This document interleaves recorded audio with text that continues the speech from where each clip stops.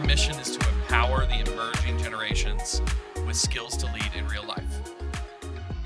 Hey leaders, Andrew here, and with me as always is Dr. Tim Elmore. How are you today, Tim? I'm doing well. How about you? I'm doing well. Thank you for asking. I'm excited about today's conversation because we're really talking about jobs and the skills that they often provide. But you've had an interesting conversation with a group of young people because things aren't the same as they used to be. Yeah, or at least when I was in school back in the 20th century. Well, I spoke to a group of high school students, about 400 students recently, and they were great students, great teenagers. Many of them were going to do summer jobs for sure. Yeah. But a growing number I felt like I was talking to said, I'm not going to do a summer job. I'm not going to work. I'm not going to work. And I said, why? And they said, I got to focus on academics. Yeah. And while we all agree academics are very important, I thought this is a shift away from the traditional get ready for life, which is both a classroom and a workroom in your K-12 days. Yeah. It's less and less that. So for Gen Z members, we just see that the data shows a growing number are saying, I'm not looking for a job or a summer job. It's sports, vacations, academics.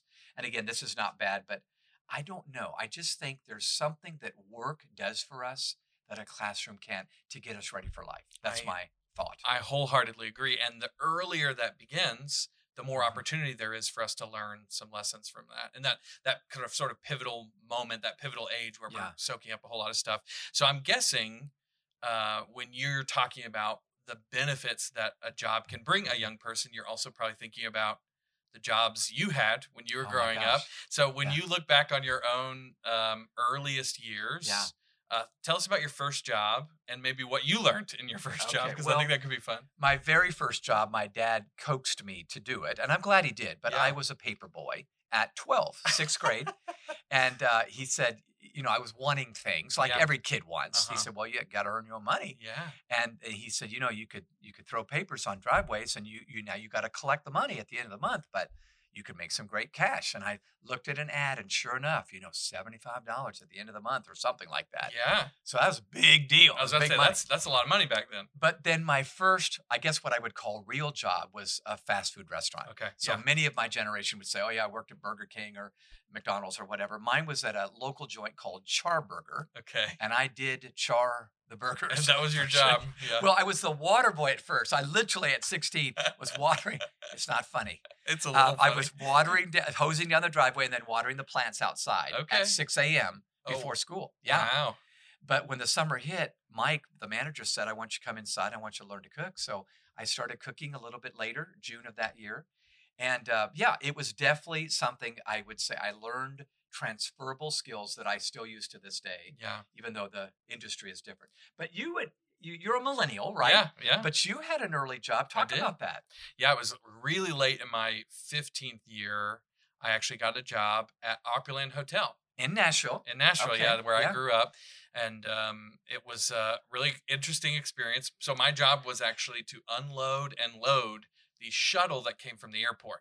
Okay. So the bus would go pick up all the people who were staying at Opryland from the airport and bring it. And so I was the basically first face they saw when they came and the last face when they left. It was a really interesting job because sometimes I would show up and there were hundreds, literally, of people waiting for this shuttle, and they weren't all going to 15. Exactly, right? They weren't all going to fit. Yeah. And so I'd be like, okay, right about here, you're about to be disappointed. So mentally prepare yourself, But it was the same thing. I would go to school all week, and then I'd have a 7 a.m. shift, and I'd work for 8 hours or whatever. But it was a really good experience. I did it for 2.5 years until I graduated from high school and went off to college.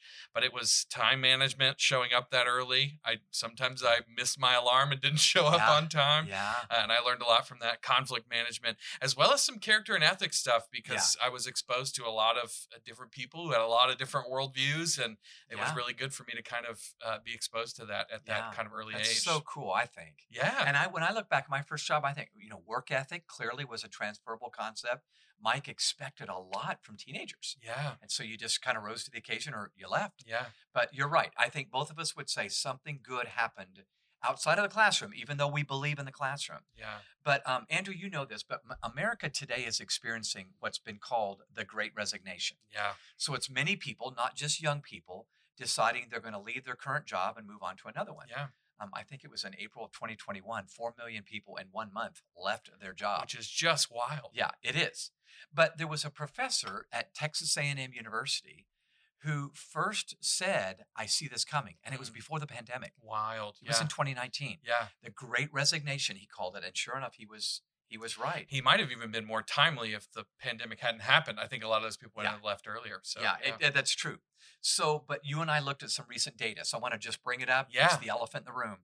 72% of those who quit their job experienced either regret or surprise that their new position was different what they thought it would be. 72%. Yeah, that was a survey of 2,500 workers by the Muse. So that's a big number to survey. More than 7 out of 10 said, "Whoops, shouldn't have done that," or "This is different than what I thought." Yeah, maybe I'm still glad I did it, but it wasn't what I thought it was going to be. It's sort of the proverbial, is the grass greener on the other side? And I think so many times that's not true. So it's interesting. So let's talk for just a second before we get into these 7 skills that we think young people can learn. Yeah. I think there's a definite glitch here between expectations and reality. Yeah. In fact, as hiring demands continue to increase, the average starting salary for the class of 2022, these would be college graduates, not high school graduates, is expected to be more than $50,000. So that's more than you and I started with. Way more. Am I right? Yeah, way more. We'll just more say than that. twice. That's right.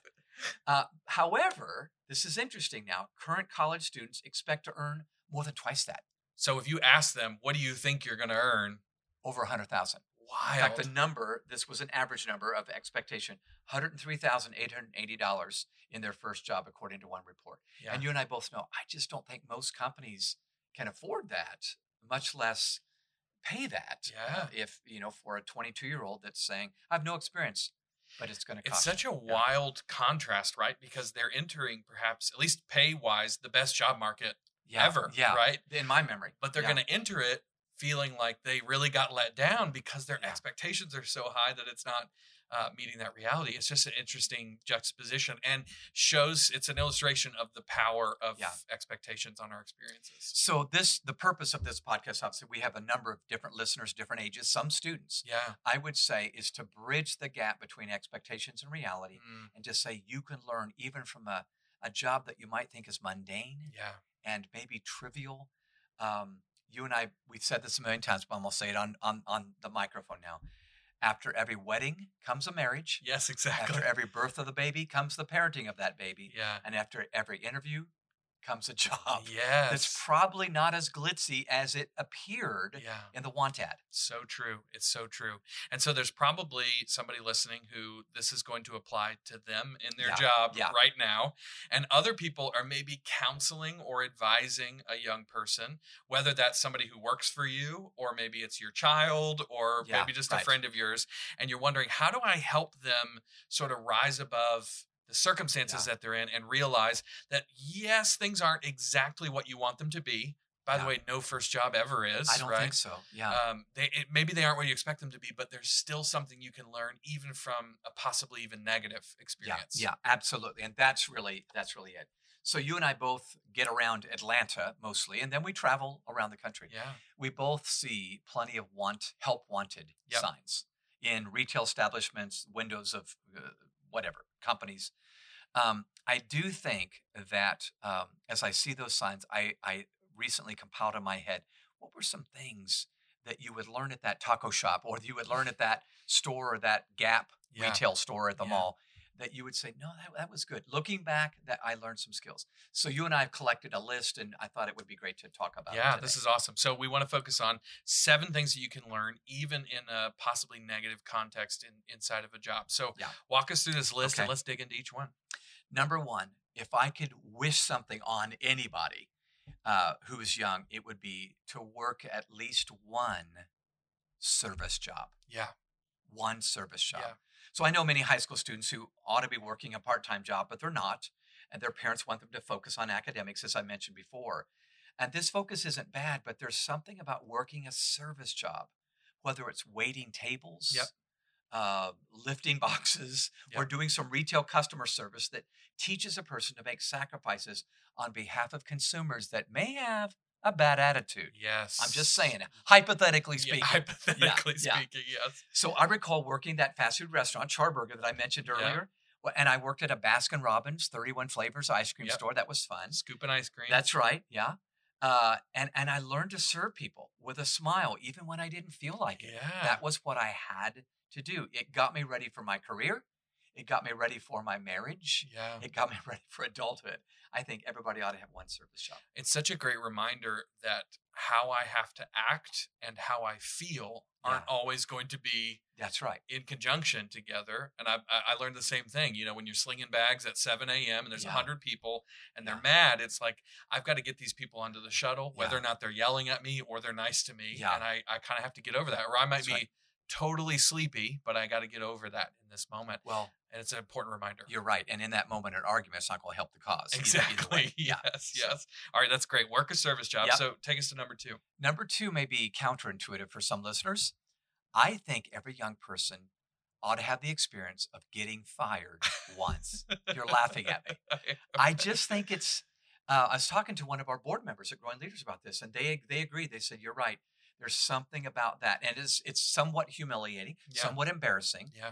It's definitely humbling when you realize I'm being rejected. Yeah. But real quick, I got a story on each one of these. I'm going to humiliate myself. So as a teen, I was let go from a job at a country club because I wasn't good at handling the switchboard. Okay. I know that's shocking to you because I handle the switchboard now at Growing Leaders. You and technology go Oh my so gosh, yes. I'm just kidding, listeners. I do not handle the switchboard. You will not hear my voice when you call right away anyway. Yeah. But I felt horrible, obviously. It was not fun. It's like breaking up with a girlfriend or boyfriend. It's not fun. Yeah. But I was down on myself until I recognized that failure at that job did not equate to failure in life. Yeah. That's number 1. Yeah. You have to get through that. Yeah. But then number 2, while my self-esteem took a blow for a day or two, I quickly figured out that I would have been miserable had I stayed longer. Yeah. I would have not been fired, but I would have gone, I hate this place. And I would have prolonged the idea work is terrible. And work isn't terrible. Yep. I love what I get to do. I think you've mentioned that a time or two. You love what we get to do here. But I'm telling you, it was good for me to gain the experience of being terminated so that I can improve at choosing the right job to pursue and to get on with discovering what my gifts were. Yeah. And it was not switchboard. Yeah. Listeners, write that down. Tim Elmore is not good at the switchboard, okay? In case you're taking notes. And what's more, I actually survived the tragedy. Yeah. So that's another one. I got, months later, I'm somewhere else. I go, that was okay. That wasn't the end of the world. Yeah. Yeah. So obviously, you're not going to sit down with a student and go, hey, this week I'd like for you to just get yourself fired. You'll learn a lot from that experience, right? Yeah. I think any form of rejection Yeah. or failure, like I didn't get fired for my first job, but I vividly remember my boss sitting me down and going, I noticed you were an hour late. Yes. That can't happen again. And it's not the same as getting fired, but it is that feeling of, oh my gosh, I got to get with it. Yeah. And I think that experience, you're exactly right, is so helpful. Yeah, it is. I just don't know too many humans that don't have to have that to get a wake-up call. Absolutely. Yeah. All right, let's go to number 3. Number 3.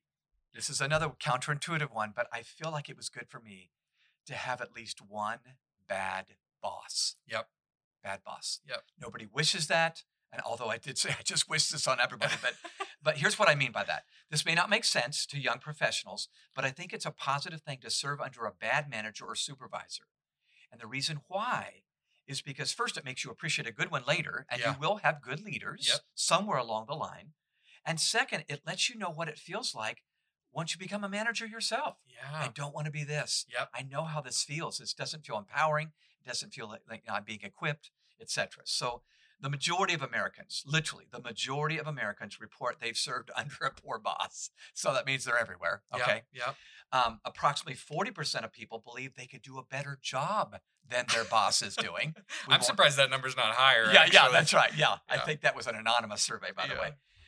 When we endure a poor leader, we learn to make positive changes to our style, even when we're not in charge. I just think that's how some lessons are learned, by the bad example, not the good one. Yeah, I heard once that people don't quit a job, they quit a boss, right? And I think you don't even really have to wish for everybody to have a bad boss. It's just going to happen They're out there, right? But It's true. as I think back on conversations my wife and I had about previous jobs we've held and work experience, we spend more time talking about the bad bosses we had Yeah. and what we would do differently if we were Yeah. in their position than we do almost talking about the good bosses we've Yeah, had. it's So you're true. exactly right. Going through that negative experience is really helpful Yeah, in terms yeah. of helping people Yeah. capture how they would do it better. Yeah, So, it's true. I think being a team member, what I learned from a bad boss was I want to lead people through personal power, not positional power. love it. That was what I learned from that guy that had a badge and he flashed it, not literally, but I'm the boss, Yeah. and you go, do you have to tell me? Yeah, So anyway, that's good. Enough All right, let's said. go to number 4. number 4, help someone reach their goal. Now, we all have personal goals, or most of us do. Yeah. I think it's important in our career route to say, I'm going to help someone else reach their goal. For me, that was John Maxwell. 20 years on staff, not the head guy, but somewhere down the chain, or the chain of care, maybe Yeah. is a better way to say it. But I'm telling you, it was, I think we tell young people, find your passion, find your calling. That's good news. But I say that with one caveat. En route to finding that passion you have and doing it, help someone else find theirs. Yeah. I'll never forget Zig Ziglar, the great motivational Yeah. speaker, said, you can get anything in life that you want if you're willing to help enough other people get what they want. Yeah. That's just the service mindset. I So love that. for me, it was a great experience with John. He was a great leader. Fortunately, I had a great leader, but I think when I started growing leaders, I knew what it felt like to have that experience Yeah. for me. So at 43 years old, not 23, I started this organization, and it was only after a really good experience serving, helping John reach that big vision, and I felt like I was better for it. Yeah, and in a lot of ways, I think what you did is you shared John's passion. Yes, Maybe I you did. wouldn't have articulated That's it right. exactly the way he did, but that was where you learned the most. Is you kind of came into it with a shared similar Yes. interest. I felt the same way when I started growing leaders. It's like, Yeah. I love what this guy Tim Elmore is doing. I'm totally passionate about everything they're doing with Habitudes and Next Generation and all that stuff, and I want to come learn from that Yeah. person. And what a great experience! Yeah, but what I love about that, if I can interrupt you, is you're your own person. You're not Yeah. Tim Elmore mini-me, Yeah. but we've dovetailed enough. Mhm. And one day you'll probably be in charge and you'll have your own way of doing it. But it was a dovetail, not, I'm going to completely jerk this thing and do underwater basket weaving. Yep. That's your passion, I know. Yeah, it is Yeah. my deep inset passion. That's right. Yeah. I don't get to talk about it enough No, on the you don't. podcast. maybe you'll do another podcast Yes, I someday. know. Okay. Yeah, but this is so good. I love that. Help somebody else reach their goal. It's such a great perspective, a really good, humbling mindset, especially coming out of all of that education that they probably just got. Yeah. The number one feeling I have is I'm really ready to Yeah. apply all of this. That's right. And the hardest thing to realize is that I'm 22 years old and I still have a lot left to learn. It's so true. But if Yeah. they can get that Yeah. and step into that role, I think they'll get a lot from it. So Good. that's good. All right, let's go to number 5. Number 5, work side hustles. Yes. Work side hustles. Now, Yes. many from Gen Z and millennials have got both of my kids have side hustles going on. One, because my son Jonathan lives in LA, I don't think you can make it unless you got Yeah, a side I know. It's like unless New you're- York City out there. Yeah. That's right. That's true. So we live in the gig economy. Millions of young and old people, for that matter, are working a main job while also working gigs on the side. Uber, Lyft, phone sales, babysitting, DoorDash. Here's what I love about side hustles. They teach grit. They foster ambition. Yes. Because that side hustle is up to you. Yep. Nobody said, oh, yeah, when you do this at 5, you should go on and work somewhere else. In fact, most bosses are going, don't work anywhere else. I want you to be fully loyal. But most of us go, yeah, if you paid me enough, I'd do that. Yes. Yes. So I'm just being real here. Yeah. So I wish growing leaders could pay more and more. And we are bumping pay raises up, but it's hard to do it on Yeah. just one salary. So I think they teach grit. I think they foster ambition. I think they condition people to take responsibility and to shift gears mentally. Yep. When I worked side hustles, I stopped one job, okay, now I'm doing something else. I was Yep. illustrating books or whatever, and it Yep. was a completely different part of my brain that I had to use. Yes, and I love that. The other thing is I think people grow twice as fast when they're doing Yeah, side hustles yeah. as well. I remember, Tim, when I came and sat down when we first met, Yeah. and you said, hey, I'd love to see some of what you're working on. The stuff I sent you was not the job that I was Yeah, working. The stuff yeah. I sent you was from the side hustles I was That's doing. true. And That's true. Yeah, so that Oh my God. growth happened so quickly through that side hustle because I got all kinds of additional opportunities and I'm learning and growing and all of that stuff. And by the time an opportunity comes along, it's the side hustle a lot of the time that led you to the opportunity, not that main job that you took on. So. You know, one thing I appreciated about you back in that day, you were so honest. You wanted the job at Growing Leaders, and I wanted you to come. But you said, now, just to be honest, I still got this project. Remember, you were working on a project. Yep. I've got to finish it up. I think I can get it all done, still do this job, but you were up front. Yeah. Okay. All right. Let's go to number 6. Number 6, 2 more to go. Number 6 is learn to negotiate your value. Now, I think this seems like the other side of the coin to everything we just said, but I think good team members prove their value with their track record. You don't just have a talk or you don't just talk the talk. Yeah. But once you prove your value, you collect the courage to discuss that track record that you've built with your supervisor. You and Steve have had some great talks recently about here's the value. And Steve said, you're right, I think. Yeah, absolutely. So I love that. And that was hard for you, wasn't it? Just a little bit because you're not it always to toot your horn. Yeah, and that's why this skill is so important because I think you have to both learn to humbly accept the place and position where you're at and also be courageous in those moments where you need to say, this is my skill level. This is my experience. This is what I think I'm bringing to the table. And also, I mean, we're big believers here at Growing Leaders. You do the job you want in order to earn the job you want in a lot of ways. Right. So you sort of live up or work up into that position. But you do that. You prove that with your efforts. And then when the time comes, you go, look at what I did. And I'm able to articulate, here's why I think and I think this is really important. The terminology you chose here is learn to negotiate your value, right? So you're not saying learn to negotiate your experience or learn to negotiate. What you're asking is what have I done up to this point that is valuable to the organization that I'm with and valuable to the leader I'm having a conversation with, right? That's true. And I think so many people think, I've done so much stuff, but was it actually valuable to the leader that you're working for? That's really the big question. I learned John Maxwell's love language. Yes. It was saving him time. Yep. If I wrote something for him or did a project for him, he'd often write me, you just saved me 7.5 hours. And I know, okay, if I can do that, he knows I'm valuable. And I learned also under John, early jobs are often about trust more than talent. So true. Just learning to be trusted with responsibility. So true. Yeah. This is great. All right, one more. One more. The last one we want to give you listeners is, I think the 7th really critical thing to learn early on is to resolve a conflict with a colleague. Yeah. So over my career, I've learned that regardless of how likable you are, you're going to run into conflict with people. Happens. Yep. Yeah. I just said to our interns, friends may come and go, but enemies accumulate. They do. And I think I'm fairly, but you just say, well, that's weird. I don't ever, I'm not on Facebook anymore because of so-and-so, Yeah. So all I'm saying is, I just believe that the easiest route to take in this kind of a conflicted relationship is just to avoid them. Choose a different department, work on the other side of the building, come in late, leave early, whatever, And I just think that's not the courageous route or the backbone route. The harder response is to seek them out and try to make it right. You can't always, but at least you can seek them out and say, can I ask forgiveness for the attitude I've had? Yeah. I've had to do that. Yeah, me too. So I wasn't saying I was completely wrong, you were completely right. I said, I've had a really bad attitude. Yeah.